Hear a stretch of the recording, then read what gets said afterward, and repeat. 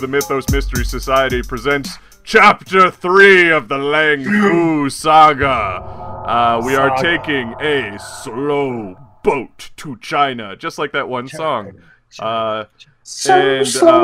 With us tonight, we only have a couple members of the original crew of Lang Fu Saga, but we have a couple new characters coming into the mix as well, so that'll be fun. I am Dave. I'll be your keeper tonight. Emma tried to say nipple, and now I have to allow it on Twitter. Alright, so I'm Dave. I'm your keeper tonight, and I will be running the scenario, and I'm going to throw it on up to Ty, because he's the only returning character to survive the previous episode of Lang Fu Saga. I am Ty. I am playing Reginald Hammington IV, the returning member after the events of the Trail of the Beast, my compatriot and friend, and I'm going to throw it to Chris. Well, I'm Chris. I'm playing here Max Weasel. I'm a fast-talking, smooth-talking man from just from around town. I'm a business associate here of Mr. Reginald, and I'll tell you what, this man's got a lot of money, and I've got a great business opportunity for him. I want him on the ground floor here to make this man a lot of money. So, throwing it over to Chase. A brand new person coming into the Lang Fu Saga. Hello, my name is Chase. I'm from, you can catch me over at Prairie, where I run Cold Suns, and also participate in a lot of the programming that they have there. I'm playing William Cartwright. I am a doctor of dubious morals. That's a way to do it. Alrighty, and with that we shall begin. It has been 2 months since that fateful week in December. 2 months since Everett Breckenridge, Lewis Stevenson, Wink Bogswan, Reginald Hammington IV, with Shane and Lei Wu, thwarted the Cult of the Beast in San Francisco. Stopping Lang Fu's West Coast branch came at no small cost, however, as it ended up taking the lives of Henry Francis, Shane, and Lewis in the process. Thinking they could cut off the head of their enemy, all they merely managed to do was pull a tooth. The beast still had bite. Lei Wu had connections in Shanghai and vowed to get revenge for his brother, asking anyone who would join him. Reginald Hammington IV, no stranger to danger, agreed to hop on the next boat to China with Lei. Everett and Wink, however, did not want to be on a boat for 10 days after the events of the ferry ride, instead deciding to fly to Everett's secluded home in Switzerland, waiting for a more opportune moment to strike. Which brings our saga here, to San Francisco's Pier 42, a nice breezy February morning. A loud foghorn sets the scene as we see crowds of people lining up at the docks at about 10 a.m. The SS President Coolidge, the largest passenger ship that will ever be built in the United States, although not all that big by European standards, begins loading its tourists, bureaucrats, business owners, immigrants, and workers, as well as cargo into its awaiting chambers. Unbeknownst to these patrons, however, is that something sinister is stowing away.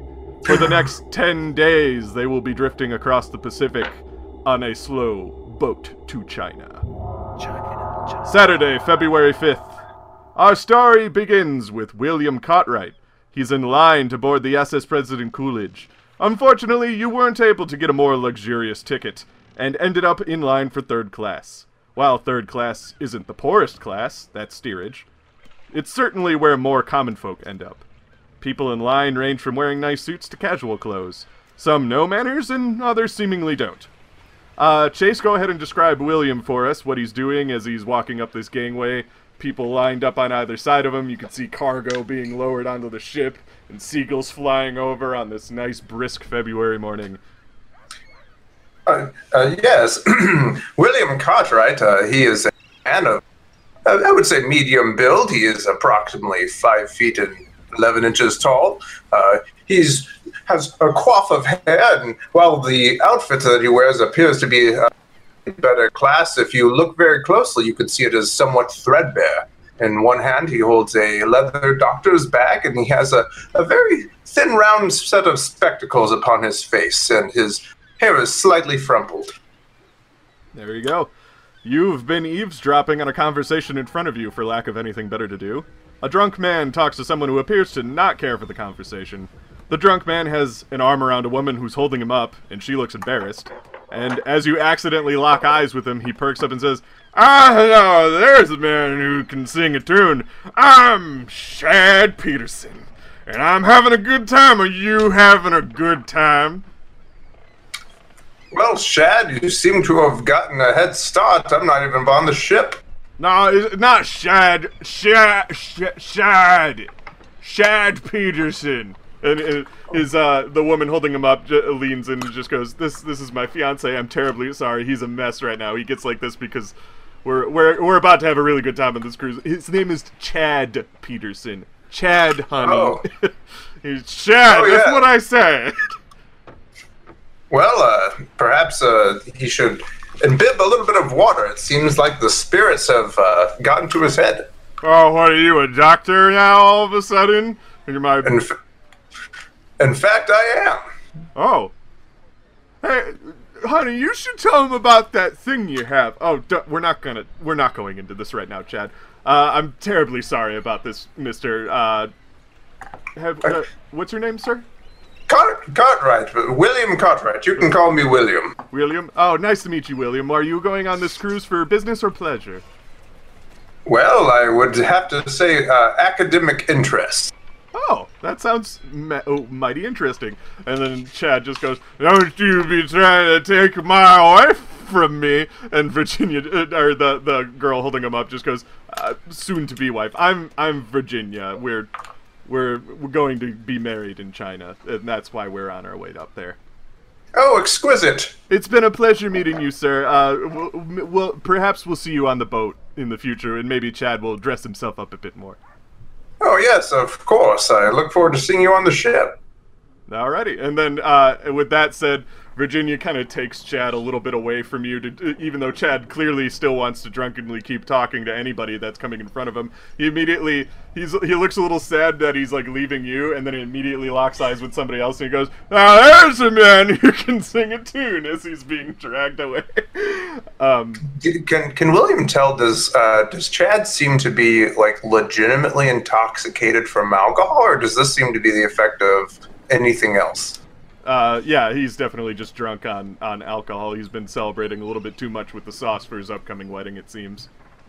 Yes, to be young. Me being in my 30s, halfway through my life. All right, and then as Chad's kind of being pulled away, there's a person standing behind you. He looks like a shorter Chinese man, but he's wearing Western clothes. He has like a black suit and a red tie, and he's wearing a nice big black hat. He also has a small doctor's bag in his hand, and he seems to have like what looks like a servant standing next to him, who's even shorter than he is. This servant kind of wears like rags over his head. He kind of likes to keep his face hidden. This man, he kind of comes up to you after Chad is pulled away, and he goes, "I couldn't help but hear that you too are a doctor. What type of doctor would you happen to be?" Oh, well, you know, I have general interests in all kinds of things. I'm a studier of the anatomy, but I also fancy myself to be a bit of an inventor, actually. Oh, that's an interesting proposition. I too would consider myself something along those lines. I use traditional medicine, herbs and such, to create different types of medicines and salves to cure wounds or potentially new illnesses or anything like that. We should talk sometime when we're on the ship. Oh, intriguing. Yes, William Cartwright, and I'll reach my hand out to shake his hand. You can call me Dr. Song, and he shakes his hand. He makes absolutely no mention of his manservant that's kind of next to him. And the servant, as you guys shake hands, he kind of shrinks away just a little bit. Interesting. He goes, let me give you my room number, just so that we can have some sort of talk if we choose to do so. We will have 10 days to do so, of course. And he writes on a note, and he gives you the room number he'll be staying in. He'll actually be staying on a deck above you, but he still is easy enough to get to from your room. Oh, splendid. I look forward to the conversation. Of course. And then as that happens, you're being loaded on. If you'd like to take a chance to do anything before you enter the boat. Just people watching. People watching? Can I use another psychology check? Does the manservant just seem to be cowed from like a life of... Why don't you roll... yeah, you can roll psychology on him, I think. 59. Which is under 60. You're good. 1 point. 1 point. That's close. Nice. So what you gather from this servant, there's a couple of things you gather just based on his demeanor and how he interacts with Dr. Song. He seems like he doesn't necessarily 100% understand languages that are being spoken around him, which maybe comes across as like he might be a scared immigrant of sorts, and he doesn't want to like give away his like presence too terribly much. He just kind of wants to remain sort of hidden, but he also kind of comes off as a little mysterious to you, because you can't really like, based on what you can see whenever he like lets his guard down enough to show you his face, you can't place what ethnicity he is. He seems to be like you just can't really tell where he's from. He looks like a brand new type of person to you, which is just very interesting to you. I'll have to ask Dr. Soon where he met his young manservant.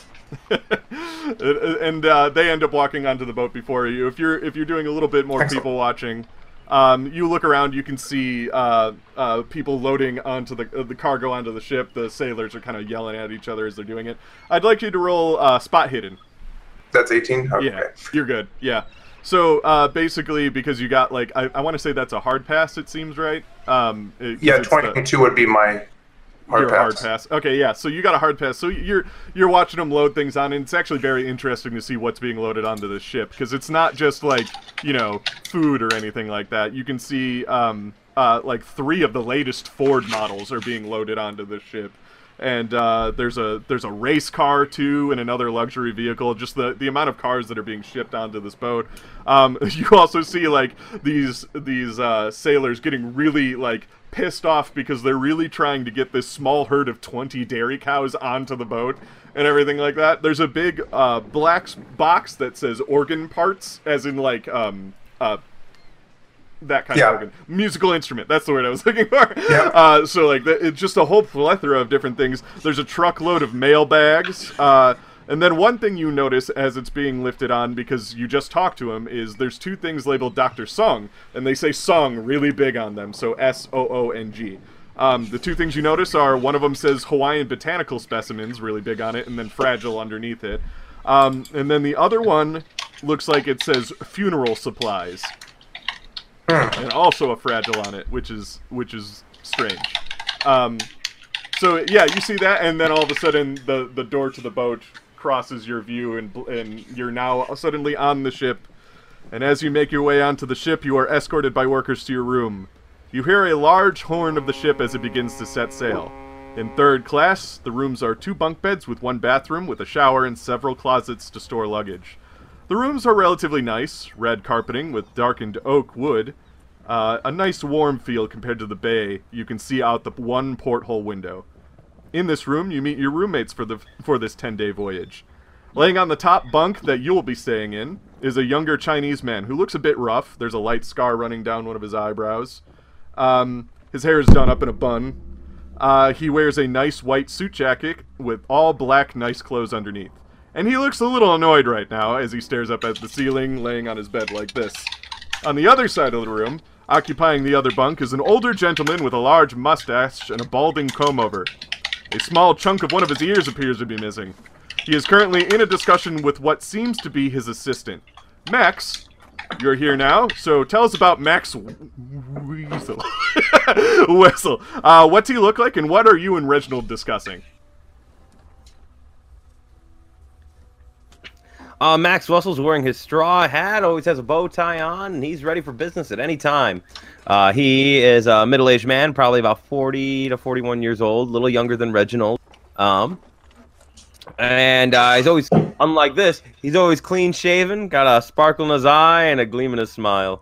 Yep, and he's just discussing with Reginald about a new business opportunity he has in China. I tell you what, China, it's going to be big. Going to be big. Cheap labor there. I'm telling you, manufacturing. That's the way to go. Yes, sir. Just give me a little bit down, and once I show you what's going on over there, Reggie, I'll tell you, we're going to make big bucks, Reggie. Big bucks.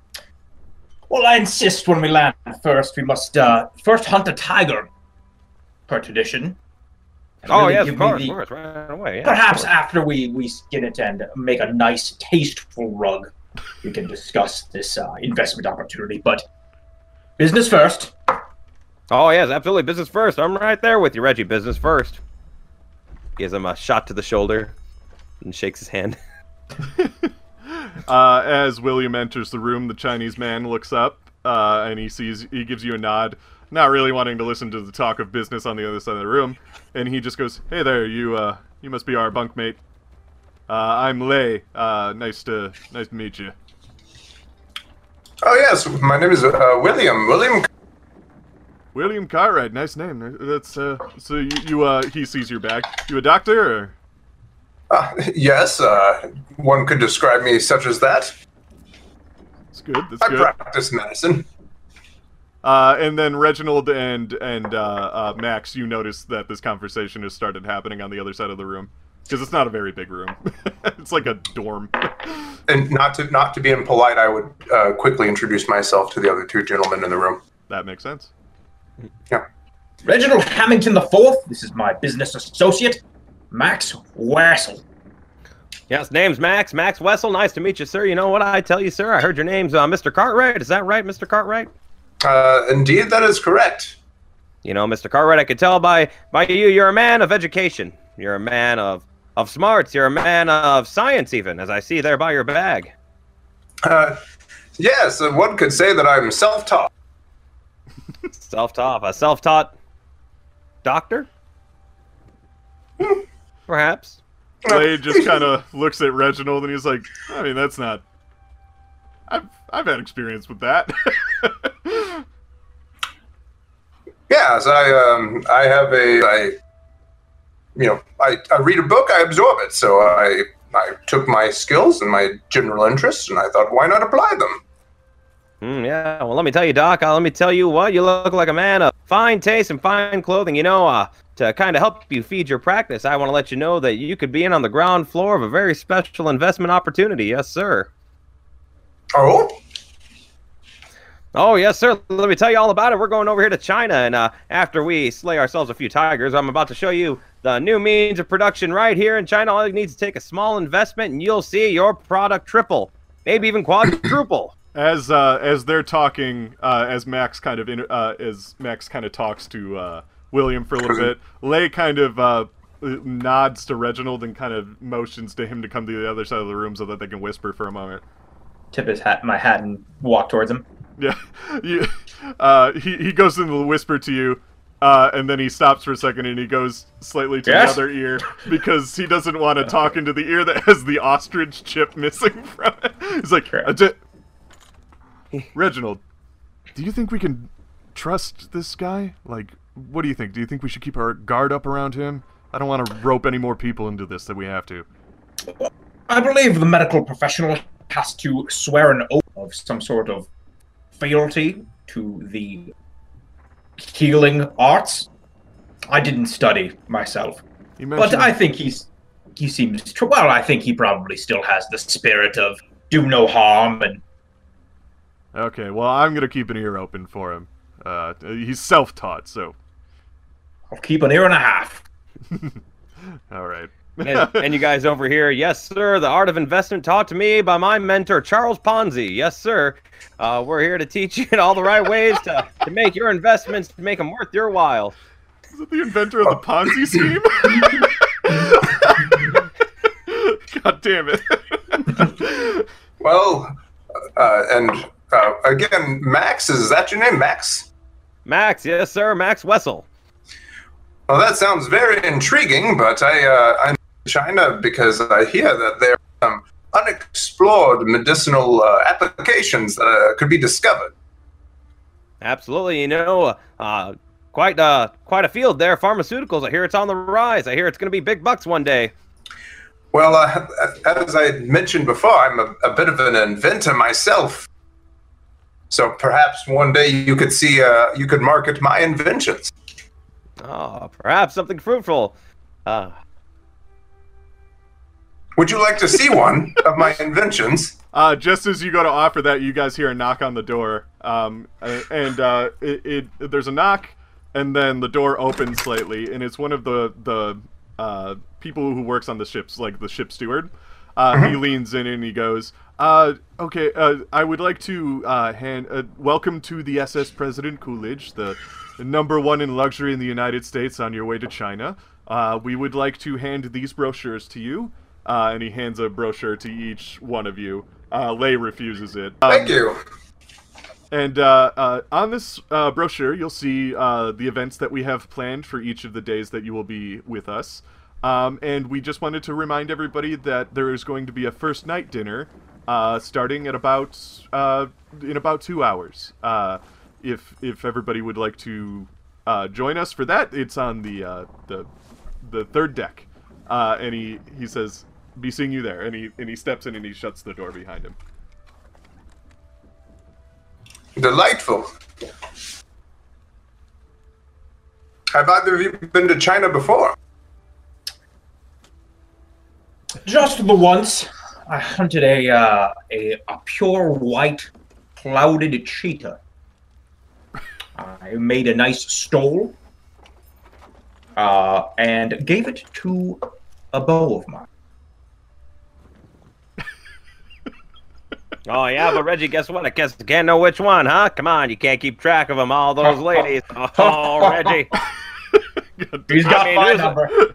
Who's the real hunting cat here? I mean, come on, it's you. You're one cool cat, always on the prowl, Reggie. Go on. I love you too. Alrighty. With that, we're going to kind of skip ahead. The sun starts to go down. You're now definitely in international waters as the boat has been going for a while, and it is time for first night dinner. Lei is in the bathroom of your guys' suite, and he's fixing himself up to look nice for the dinner and everything like that. What are you guys doing to get prepared? I will bring out a fine knife to carve my, I assume, steak dinner. We'll polish off my hat a little bit and ready to go. To wear your hat to the dinner. It covers up my comb over. Yeah. I take a few spritzes of cheap cologne, take a little oil slick, comb my hair back, right? Take a look at my smile. I kind of shine it up a little bit. You. How are you? I pull out a slightly frumpled, tall hat, and to complete my suit, and I put the overcoat in the closet, obviously, and unpack most of my bags. But I do carry a small leather bag with me that I don't let out of my sight. I bring it with. There you go. Alrighty. And then you would make your way to the dining hall. On your way, you meet Virginia and her fiance, Chad. Chad looking a little bit pained in the head as he's getting over his drinking. And Virginia waves happily to William. But Chad just kind of looks and he just goes, ugh. I'm walking alongside him, and I take a bottle out of my jacket. Now, Chad, I see that I got everything that cures what ails you right over here. The ultimate hanker cure right over here. This bottle right here, it's got ancient pharmaceuticals all the way from China. That's where we're heading. I'm here to pick up more of the stuff. Yes, sir. And just a swig of this in the morning, your headache will be 10 times less intense. I'm not saying there won't be no headache. I can't cure a bad night of drinking. Am I right, Chad? Am I right? I met you? Who?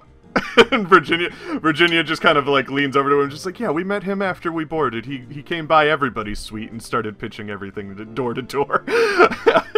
And Chad just goes, just for $2 a bottle, Chad, right over here. The cure for what ails you. Chad looks over to William and he sees the doctor bag and he's like, is it doctor approved? Well, sadly, I have not had a chance to evaluate it. I think I'll pass. Absolutely, Mr. maybe not this doctor. I got another doctor right over here. A doctor all the way in New Jersey, right? Doctor in New Jersey. He sells the stuff right out of his office. People won't stop at knocking at his door. Yes, sir. Oh, I don't know about New Jersey. I hear they eat red chowder up there. And he kind of looks a little sick, and Virginia just goes, we'll be seeing you at dinner. And she just kind of takes him along, diverts to the bathroom. But yes, you continue going up to the dining hall. and you enter the dining hall. It's an absolutely gorgeous display of luxury. Golden crystal chandeliers hang from the high ceiling, large draping curtains, ballroom-style windows overlooking the ocean, which is now dark, but you can see a little bit out into it thanks to the lights that are shining off the side of the boat. It's really romantic looking. The wood panel flooring and regal carpets, and large circular tables with silk tablecloths fill the room. Everyone here looks at least middle class to wealthy. The dining hall is only for the guests of the third class and above. Steerage has to eat in their rooms. As you enter the room, a steward stops you. Hi there. Name and room, please. What does this steward look like? He's very tall and gaunt, and he's always in this pose. William Cartwright, room number blah blah blah blah blah blah blah. Room number. Yeah. Yes. Follow me this way. Are you all from the same room? Correct. Perfect. Follow me. And he guides you over to your seat. Everybody starts to sit down and settle. And when you get to your seats at your table, before you have time to look around at whoever else is at your table, the waiter immediately interrupts and says, "What will sir be having for dinner this evening?" I will. Oh. Reginald, please, not all at once. Reginald, how about you go first? Steak, a side of pork, tiny bit of green beans. Absolutely. I've got my own knife. I won't need one. Oh, perfect, sir. Perfect. We'd absolutely love it if you used your own weaponry, cutlery here. and you, sir, he points to Max. Yes, sir. This meal's included with the ticket. Am I right? Absolutely. Excellent. In that case, I'll have the lobster as well as the steak. And,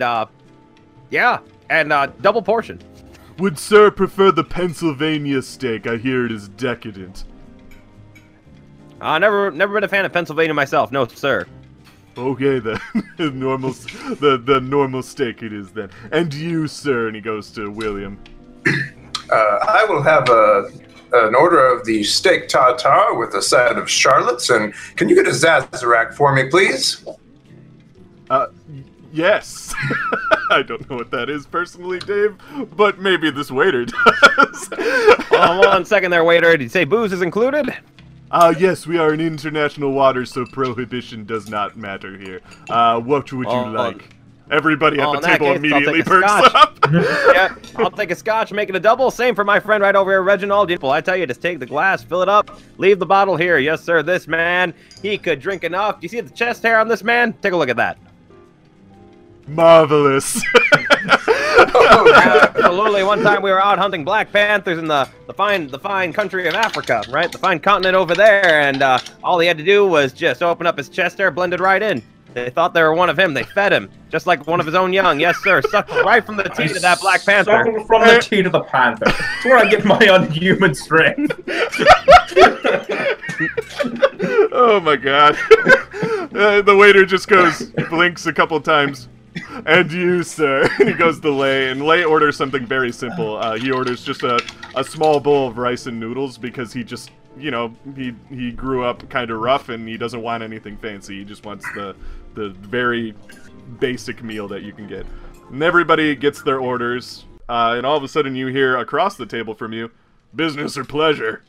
And a man in a blue suit across from you at your table asks, now that you have time to actually absorb your table, there's a man in a blue suit. Cthulhu after all. Oh no.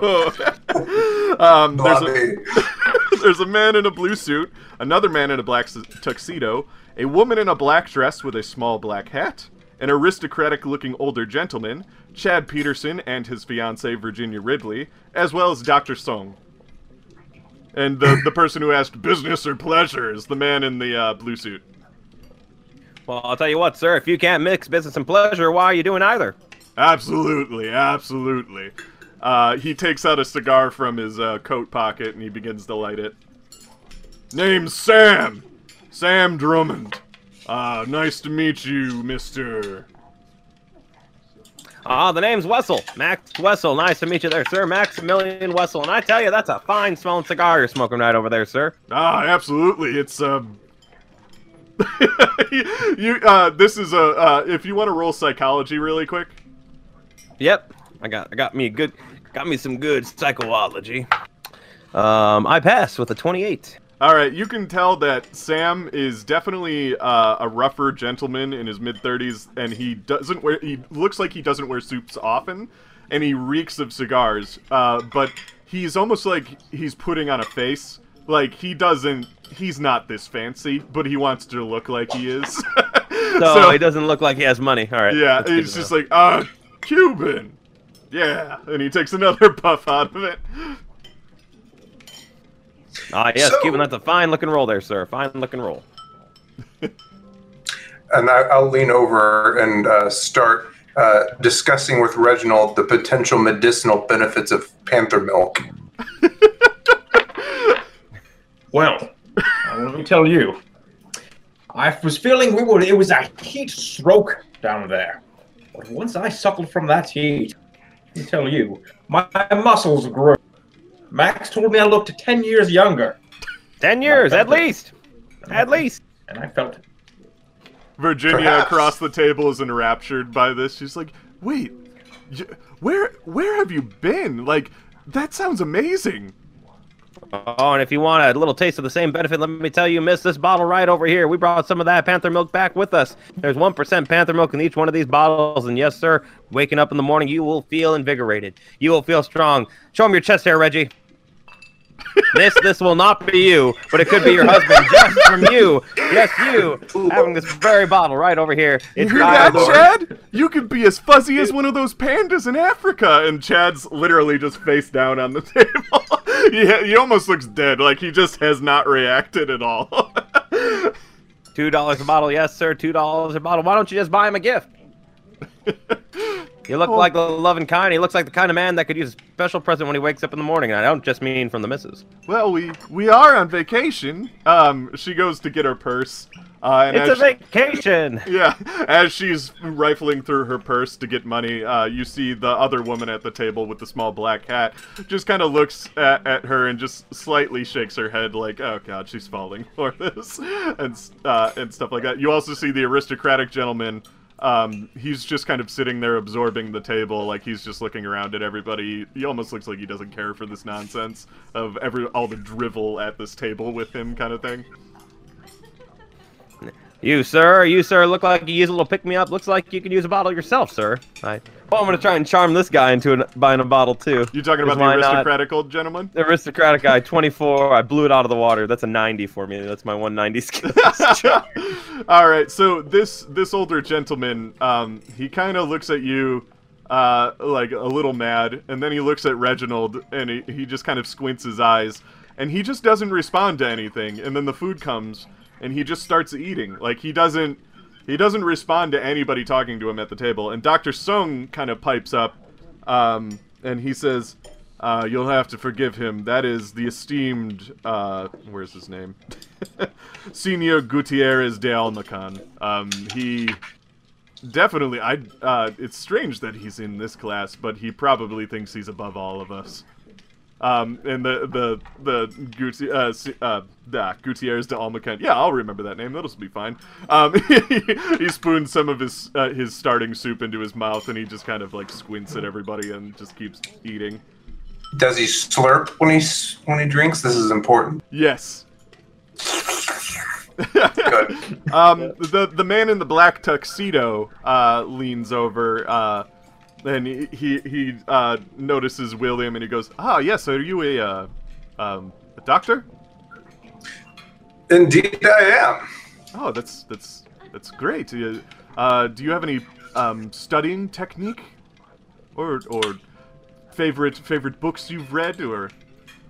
Yeah, I'll actually, with my photographic memory, proceed to like just rapid fire list off like a handful of like the most detailed omnibus that I've absorbed in my time. Oh, that's fascinating. That's you have quite the memory. Like I'm personally in the midst of studying things right now too, and I'm having a heck of a time. I could use some notes from somebody that can help me keep all this up here. I have certain skills, but they don't translate to what I'm learning about. Well, what is your area of interest? It's hard to say. Maybe I'll tell you later. But but note-taking is note-taking, you know? And if you can memorize something as esteemed as what you just rattled off to me, then surely I can take some notes from you, maybe later in the cabin or something like that. Well, I'm sure that I could provide some tips, but unfortunately, the God gifted me with with a special type of memory. I don't know if it's something I could necessarily pass on, but I'd be happy to give you what for. Ooh, curious. Very well. That sounds great. Jimmy Fisk, by the way. Oh, Jimmy Fisk. Yes, William Cartwright. Nice to meet you, William. And he leans back in his chair and he starts to eat again. Sam leans forward. Keeper, can I roll an appraise check? Sure. On the table, just to see if anyone here looks rich and well off. Yeah, go for it. 47 out of 55. I got it. So you were specifically trying to see like who here at the table has means? Who's got money? Definitely Senior Gutierrez de Almacan, Dr. Song, and speaking of Dr. Song, William, you notice his manservant is noticeably absent from the table. I want to say the woman in the black dress, but also Virginia and Chad seem like they're very willing to give up money. But yeah, Ginny sits back. Sam leans forward and he goes, "So, what brings you to China? Vacations or?" Well, I plan to go and study the secrets of their medicinal trade. I've many wonders of the medicines of the East, and I think that could save many lives and ease much suffering back in the West. It's good to know. And then you see Dr. Song perk up and he goes, yes, we should definitely talk about this. Is there a specific thing you would like to know? Because I, being a man of medicine from China, do use Chinese herbs in my practices. Is there a specific avenue you'd like to investigate that maybe I can help you with? Well, I would like to understand, I guess, the basis or the foundation of their medicine. It seems to be quite at odds with the Western medicine. I have also heard of a certain tincture called a Lang opium. I'm intrigued by it. It's said to maybe perhaps have some kind of medicinal benefits. As you say that, Dr. Song visibly changes in mood. And so does Lei at the table, sitting across from you. Both of them kind of look really mad that you just said that. And Dr. Song goes, "You do not want to look into Lang opium." Oh, I'm sorry. Did I misspeak? Yes, you should drop any notion of looking into the Lang opium now. Do not look into the Lang opium. And Lei actually kind of looks a little shocked that Dr. Song is talking like this. And that's just interesting. Can I roll a psychology test to see if I'm figuring out what they're upset about? Sure. Which one are you doing it for both of them in general? Or? I'm guessing Sung, since he's the one who's verbalizing to me. He's the one who's verbal about it, yeah. And Lei has kind of been grumpy the entire time, so it's hard to tell if this is a different change in mood. by the skin of my teeth, 58, and my thing is a 60. Yeah, you can tell, based on just reading the room, of the people who got... did anybody else perk up at that information, by the way? I think Reginald was kind of stroking his mustache, why does that sound so familiar? God damn it. Only reason I perked up, I'm like, Lane cocaine, wonder if I could sell that. So, based on who perked up at the table, not really. You think it might just be something to do with people who are from China? There's something with the Lang opium in China, maybe it's a hot topic to talk about, or there's something illegal about it that they don't want you investigating. but because the two Chinese people at the table perked up really angrily about it, maybe that's something about it.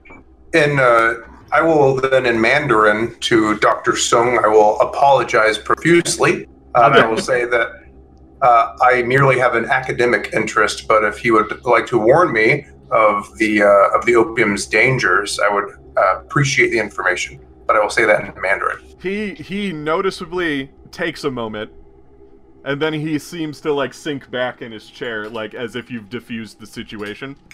And he goes, he says, "I will have to tell you about it in private. This is something we should go over when we talk in our room." And then you see Ginny, he just goes, "Well, it seems everybody just wants the doctor's attention these days." It is a budding profession.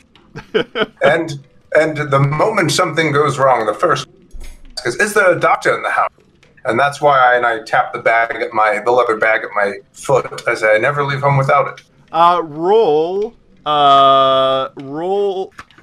Roll appearance. Oh god. 36. So everybody, a lot of people at the table laugh at that. It's a pretty good joke. You've successfully diffused the situation. Yeah. Awesome. All right. And is there anything else people would like to do at dinner? We don't need to roleplay it to move on, but I'll try and sell a few more bottles of my snake oil around the table. You definitely get some off of Virginia. She's on vacation. She's got money. She wants to spend it. You told her that it could make her husband better at love making, like a panther, like a panther. And so she's all into that and everything. And yeah. So after dinner is over, most people return to their rooms. You guys have an opportunity to do one more thing before bed, or just go to bed. It's been a long day, and the journey has only begun. When I have a moment, I'll see if I can get to give me just a small sample of his tincture. Oh, of his ointment, yeah. Oh, what are you gonna use it for, Doc? Yeah. Need a cure for what ails you? Well, no, I'm a man of science, and I'm interested to see the active ingredients. Well, absolutely. I'll have to take you back. This comes from a place all the way out in Virginia. Yes, sir, all the way out in Virginia. It goes through a special processing plant. I'll have to tell you about it sometime. You said it was from New Jersey earlier. Every time. That's amazing. Every time. Yeah. I rolled spy hidden. Well, let me tell you, Mr. William Cartwright. Let me tell you, Cartwright, you're the right kind of man for me, because I hear you got some inventions, sir. Yes, sir. Let's take a look at a few of those. I hear that you want to make them big. Well, yes. It's primarily this one is my, what would you call it? It's my magnum opus. So I'll pull out this. I would guess it's probably about 8 to 10 inches long. It looks almost like you would imagine a pistol would, with an ivory handle. But instead of having a barrel at the end, it's like a rotating thing of stabbing needles. And it's got a little hand crank on the side. You can see several glass vials in the top of it with some kind of what do you call it, ambiguous fluid in them. And as I twist it, you can see there's a thread going through the needles at the end of it. I call it the phlebotomizer. Well, Dr. Cartwright, I'm going to tell you straight up, because I'm a kind of man that likes to deal straight, and I deal straight all the time. Yes, sir. And, that's a tough sell.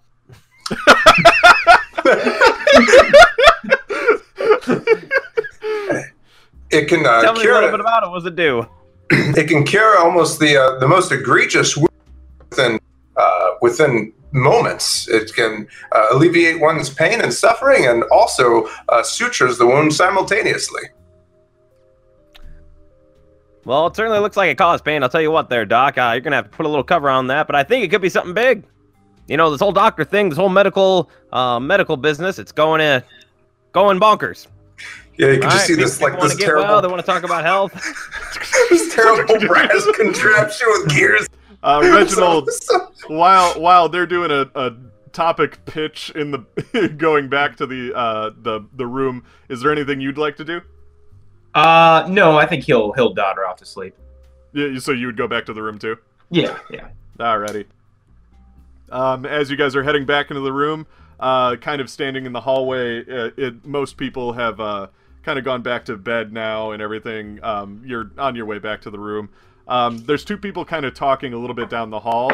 One of them looks like a person that works on the ship, and then the other one looks like somebody who's a passenger. They're talking, they look up, they see you, and they walk down the hall more to get away from you guys. I will try to listen in using my listen skill. Oh yeah, you're a master listener. Yeah, go for it. Roll your listen. That's really bad though. It's a 93. That doesn't do it. Yeah, you know they're far too far away from you. But yeah, they definitely just didn't want to be talking around you. Well, we should be gentlemen and mind our own business, I suppose. Lee just that goes lobster must not agree with him. No, sir. That was some cheap lobster. I tell you what. This ship does no service. No, sir. Alrighty. So, with that being said, you guys all want to go to bed and wake up the next day? Yeah. Okay, Yeah. cool. Yeah. Sunday, February 6th. The important events for today, as far as the ship's schedule go, is that there's a Sunday Mass in the ship's chapel. There. So, who wakes up first, and what are your morning routines inside the room before making your way out to the ship? What time's the morning chapel service? It's the Sunday Mass in the ship's chapel, so I want to say it's Okay. probably going to be around noon because it's a ship and they only really have, like, one of those going. So. I believe Max Weasel, Max Weasel is going to be there. Yes, sir. Yes, sir, yes, sir. Fine upstanding Christian man. Yes, sir. Everyone knows it. Fine upstanding businessman. I would wake up and shortly after Cut up. calisthenics. You know, get the blood flowing in the room. Just Then I so would you go wake and- up with a morning routine of, like, exercises? Exactly. And I'm Alright. like in the stereotypical like the shorts and the man's tank top, you know, like with the things that hold your socks up because there's no elastic. Yep. Nice. That is also exactly what Reginald is going to be doing. So you go over and I'm already doing it, doing my push-ups. Morning Gotta stay Everyone's working spry. Keep the blood flowing at this age. You just see I'm in the Lay mirror. come out of the bathroom wearing just like a towel over his shoulders and a towel around his thing, and he's brushing his teeth, and he just goes, "Man, you guys are way too active for right now." And he just goes in and he spits in the sink. Max Wessel's over in the mirror. He's combing his hair back. He's slicking it back, flicking the oil off, making sure all his little vials, he's stuffing them in his vest. You know, he's doing this again. He's got the special polish that he uses on his teeth to make them extra shiny. I want Reginald to roll a listen check while he's doing his morning routine. I'll spend 3 to make it happen. I get 53 out of 50. All right, so as everybody's just kind of doing their usual thing, getting ready for a nice day on the first real day on the SS President Coolidge, you hear just you can hear a scream come from down the hall. Concerning either someone's having a little morning delight, or there is treachery aboard. I heard a scream. Scream. Well, I tell you, Mr. Cartwright, it must be that panther milk that we sold yesterday. Yes, sir. It just takes one dose, and all of a sudden, you'll be roaring like a panther. Love making, yes, sir. Lay just goes, was it more of a roar or a scream? What was it? What did it sound like? A scream. No, I'm very familiar with the morning delight. This was more of a scream of anguish, the last breath as you drive a dagger into a man's heart. I will immediately grab the leather duffel bag with the phlebotomizer in it, and I'm like, and I'll say, "Show me the way." to Reginald. I'll grab my big knife and maybe a pistol. About to say, underneath my vest is always my holster with my pistol, and I'm on my way. So you guys have those like hidden on your body? Yeah. Okay. So you guys are going out to investigate the noise, I assume? Mm-hmm. Yeah. What you find when you investigate the scene down the hall is a group of passengers all trying to look over one another at one of the rooms. There seems to be quite a commotion. I'm going to start pushing my way through. I'm like, I'm a doctor, make room! Yes. Absolutely. Getting closer, you find a shipmate looking into one of the rooms. and you can hear Virginia Ridley sobbing and rambling in fear. Before you can get close enough to investigate, the shipmate stops you in the doorway. Whoa, sorry, I can't let anyone in there. There's an issue going on in here, and I would ask that we leave this to the proper authorities to investigate. Does anyone need a medical attention? He looks over his shoulder and he goes, do you do therapy? I dabble. There's a chance you might be the best bet at that. I will let you in, Doctor. Yes. Yes. And, of course, my associates, in case anything, untoward arises. And I'll gesture to the men behind me. Oh, okay. Roll, let's see. What do I want you to roll for that? Yeah, roll persuade. Yes, appearance. Absolutely appearance. Can I help him? Sure. Yeah, you're good at that. He's a fast talker. You definitely sell yourself in this situation pretty well. Sell yourself. Yeah, because that was a 56. Absolutely, yes, sir. Have you ever seen a wild cheetah split open a man's chest? Well, this man right over here, if you don't know him, his name's Reginald. Sir, Reginald right over here, he can stitch up a man in a matter of moments. And yes, if we're here to calm the situation. I've That's also right, sir. You need to take a step back. If anything, you're making this worse, sir. You're making this worse. You need to come see me. Come see me right afterwards. I'll teach you a lesson a little bit about how to handle a crowd. Yes, sir. I'm also proficient in autopsies. Oh, well, all right then. Yeah. You three can go in. Yeah. You can go in. Okay. And he steps aside, but as soon as other people try to rush up to, like, get inside because they just let 3 people inside, like, you can actually see some of the people who were at your table last night, like Sam and Ginny and Charlotte are there. They're trying to look in and everything like that. I yell to the crowd, everybody calm down. Yes, sir, calm down. If you are feeling any sort of symptoms, any sort of sickness, come to room 316. Yes, sir, Dr. Cartwright will fix you right up. We have tonics. We've got balms. We've got everything to cure your every need right over in room 16. 316, that's it. Write it down. Write it down, sir. I don't see you with a pen.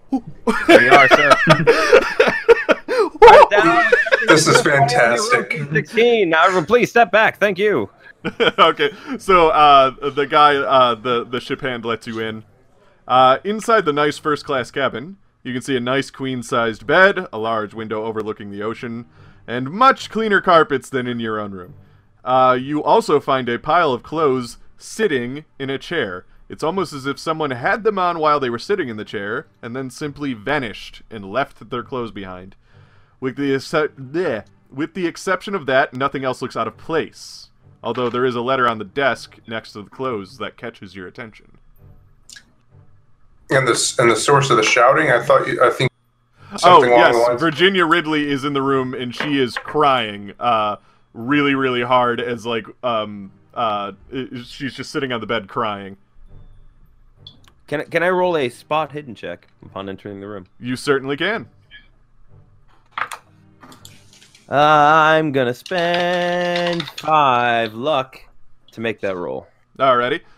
So again, you notice what's it called? There's a letter sitting on the desk next to the clothes that are empty, but you also notice slight movement in the clothes.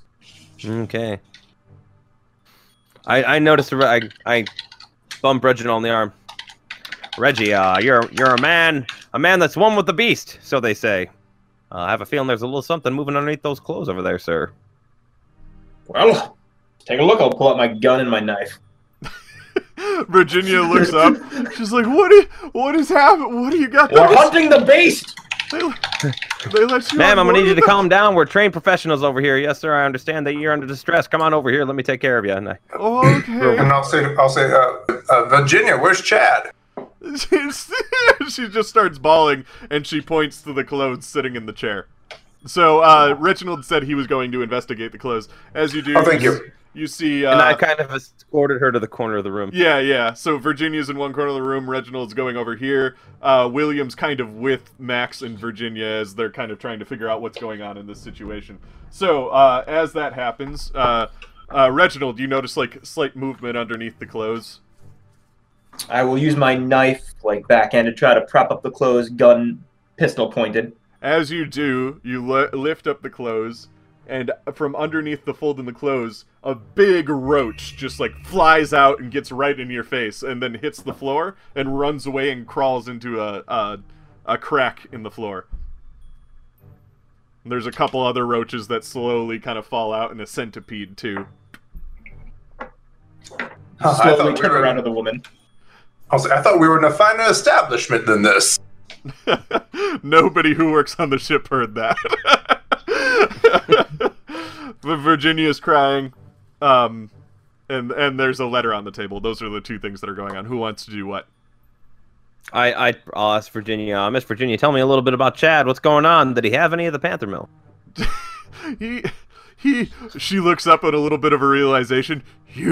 Did you do this to him? And she stands up and she grabs you by the... What did the panther milk do? What was it supposed to do? I need you to calm down, miss. I need you to calm down. Just take a deep breath in and breathe out. If anything, the panther milk made him so swift that he was able to jump out of the room. But it doesn't appear to be the case. This has never occurred in any of our clinical trials, in any of our FDA, I don't know if that exists right now, approved. No, it did not exist back then. One of these days I'm going to invent a federal bureau. Our doctor approved. I tell you what, we've been selling this for a long time in Florida, and we haven't seen anything like this in the 10 years that we've been distributing in the fine state of Florida. Now, miss, I need you to tell me a little bit about what's happened to Mr. Chad over here. She kind of sits against the wall and sits down on her butt, and she's just like, I went to go get a little bit of ice for our ice box, and I was only gone for so long, but I came back and Chad's clothes were sitting in the chair, and there's a note. He left a note, and she just starts crying again. And how long were you gone, miss? You need to be a little more specific than that. Well, the boat's very big and the icebox is very far away, so maybe 15 minutes? And Ty, I'm going to give you the note because you're kind of over there anyway. And tell me a little bit about your relationship, miss. Did he seem unhappy in any way? He was always kind of a drunk. I witnessed that firsthand. Yeah. Good old Oh, no. But I'm gonna start mixing her up a little thing to help calm her nerves. Roll medicine. Well, first roll science medicine to see if you know exactly which thing you want to make for her. Sweet. Hope I don't kill her. You made rat poison. Oh God. That is a 42 out of 70. Okay, so you know the perfect tonic that would probably work to calm her nerves. I'm just trying to take the edge off, not like knock her out. Exactly, yeah. So roll medicine now to see if you make it correctly and make a right dosage for her. And I'm going to try to make it taste appealing as well. Oh yeah, that'll perk her right up. Make it taste like Puma milk. Oh God. Spice of life. 57 out of 80. Blew it out of the water. All right, so yeah, you make something perfect for her and you hand it to her. Drink this, miss. It'll help calm the nerves. Okay. And she trusts you because you're a doctor. Trust me, I'm a doctor. She takes a sip. I'm a doctor. She takes the shot of it, and she just kind of like, whew. Okay. Yes. Just, yeah. Ty, have you read the note? I was gonna say I keep distracting her in efforts to let Reginald continue to search. Yeah. By saying things. He'll read it and then pass it to. Well, he would pass it to Victor William because he's free, and then he would at some point show it to Max too when he's free. It says, "My life has been a lie built on my father's money. Despite my outward seeming, I am a hollow millionaire. Without money, I know myself inadequate to make what I wanted of my life. Farewell, world. I go to a better place. Chad." I don't know. I mean, I knew he was a drunk, but I don't know if he was doing it because he hated us in our life. We were about to get married. I didn't think he'd... I don't think she just starts kind of crying again, but it's not as hard as it used to be thanks to the medicine kind of starting to kick in. I didn't think he'd kill himself. Well, it's I would say it's too early to jump to conclusions. There's clearly not a body. Unless he chose to jump off the ship. She goes to look at the window, You know, it was open a crack when I came in. Oh, God. You don't think... Oh, no, probably. He's probably downstairs sleeping one off. Maybe he went to get a Bloody Mary from the whatever that area is called that it blanks on a ship where they have food. The Bar? galley. The galley. I will pick up the clothes and take a deep sniff, and I will try to track him. All right. Oh, God. I don't know. What do you think you'd roll for that? Track is an ability. Oh, yeah. Tracking, is that yeah. a new one for this? But I'd say I have it too, so... Yeah, go ahead. Roll it. Master Hunter. Yep, 63 out of 70. All right. You definitely smell like it goes out the window. Uh-oh!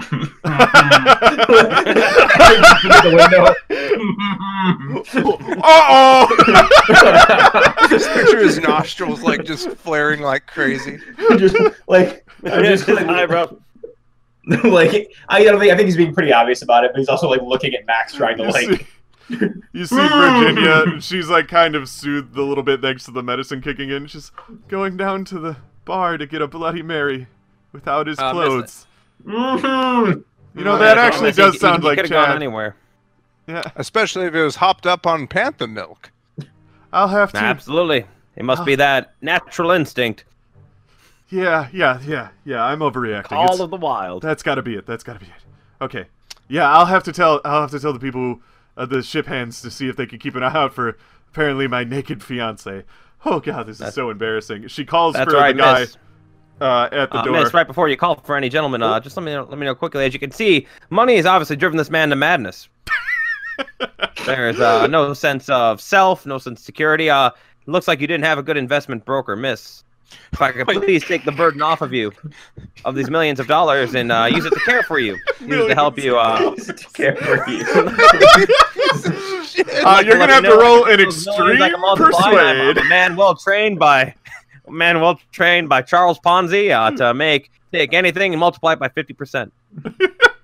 I'd say roll a hard persuade because you are a good salesman, so it wouldn't be an extreme persuade. You'd have a little bit of an advantage. I just rolled a 38. I want to say 38 out of 90. I want to say that she's like, I'll have Chad write. You're absolutely correct. I'll convince Chad when I see him next to write you a check for this. Oh, miss, you obviously what happened. I believe that maybe it should be you. I mean, he's obviously handed all these finances to you in this letter. Yes, miss. Why don't you come meet me in my room 316? Yes, miss, room 316. I don't see you with a pen. Go ahead and write that down, miss, right there. Go ahead and write that down. I mean, we aren't married yet, so this isn't... I mean, we're gonna have to find him and marry him. Both of us. Miss, I'll work out all the details for you. You don't worry about that. Right? Don't worry about that. I got the finest train in the world. His name's Charles Ponzi. Yes, ma'am. I'll be right there for you.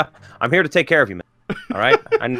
Right as don't need to talk back. I just need you to agree. Just let me take care of you, miss. You look like you're in distress. Agree. Say yes. Do it. As you guys are talking, you hear somebody walk down the hall and part the crowd, and he goes, "What's going on here?" And it sounds like somebody else who works on the ship, and he comes up to the guy that's standing at the door. And he says, "Albert, what are you doing here? You shouldn't be here." Never mind. What's the situation? And they start to talk to each other. Reginald, why don't you roll listen? 33, I passed. You passed? Okay, so you hear the two ship hands talking to each other, and you hear the new crew member who just walked up, right? Not Albert. So the other guy was Albert, and then some new person came up, and he says, "Have you seen Martin Dungus? The purser. Have you seen the purser? No? Damn, we've been looking all over for him. He's been missing for a little while now." And then he says, "Never mind. All right, everyone disperse. What's happening here is a private matter. No one is under any threat of any kind, so I kindly ask you to go about your days. The chapel is open for Sunday Mass if you'd like some comfort." And then he shoos everybody away, and you see the crowd. Some of them verbally sigh because they wanted something interesting like that to happen, but now they're being shooed away from it. But the rest of them just start to disperse and then go about their day on the ship. Some of them were still in their PJs, so they return to their rooms to go get dressed and everything. And yeah,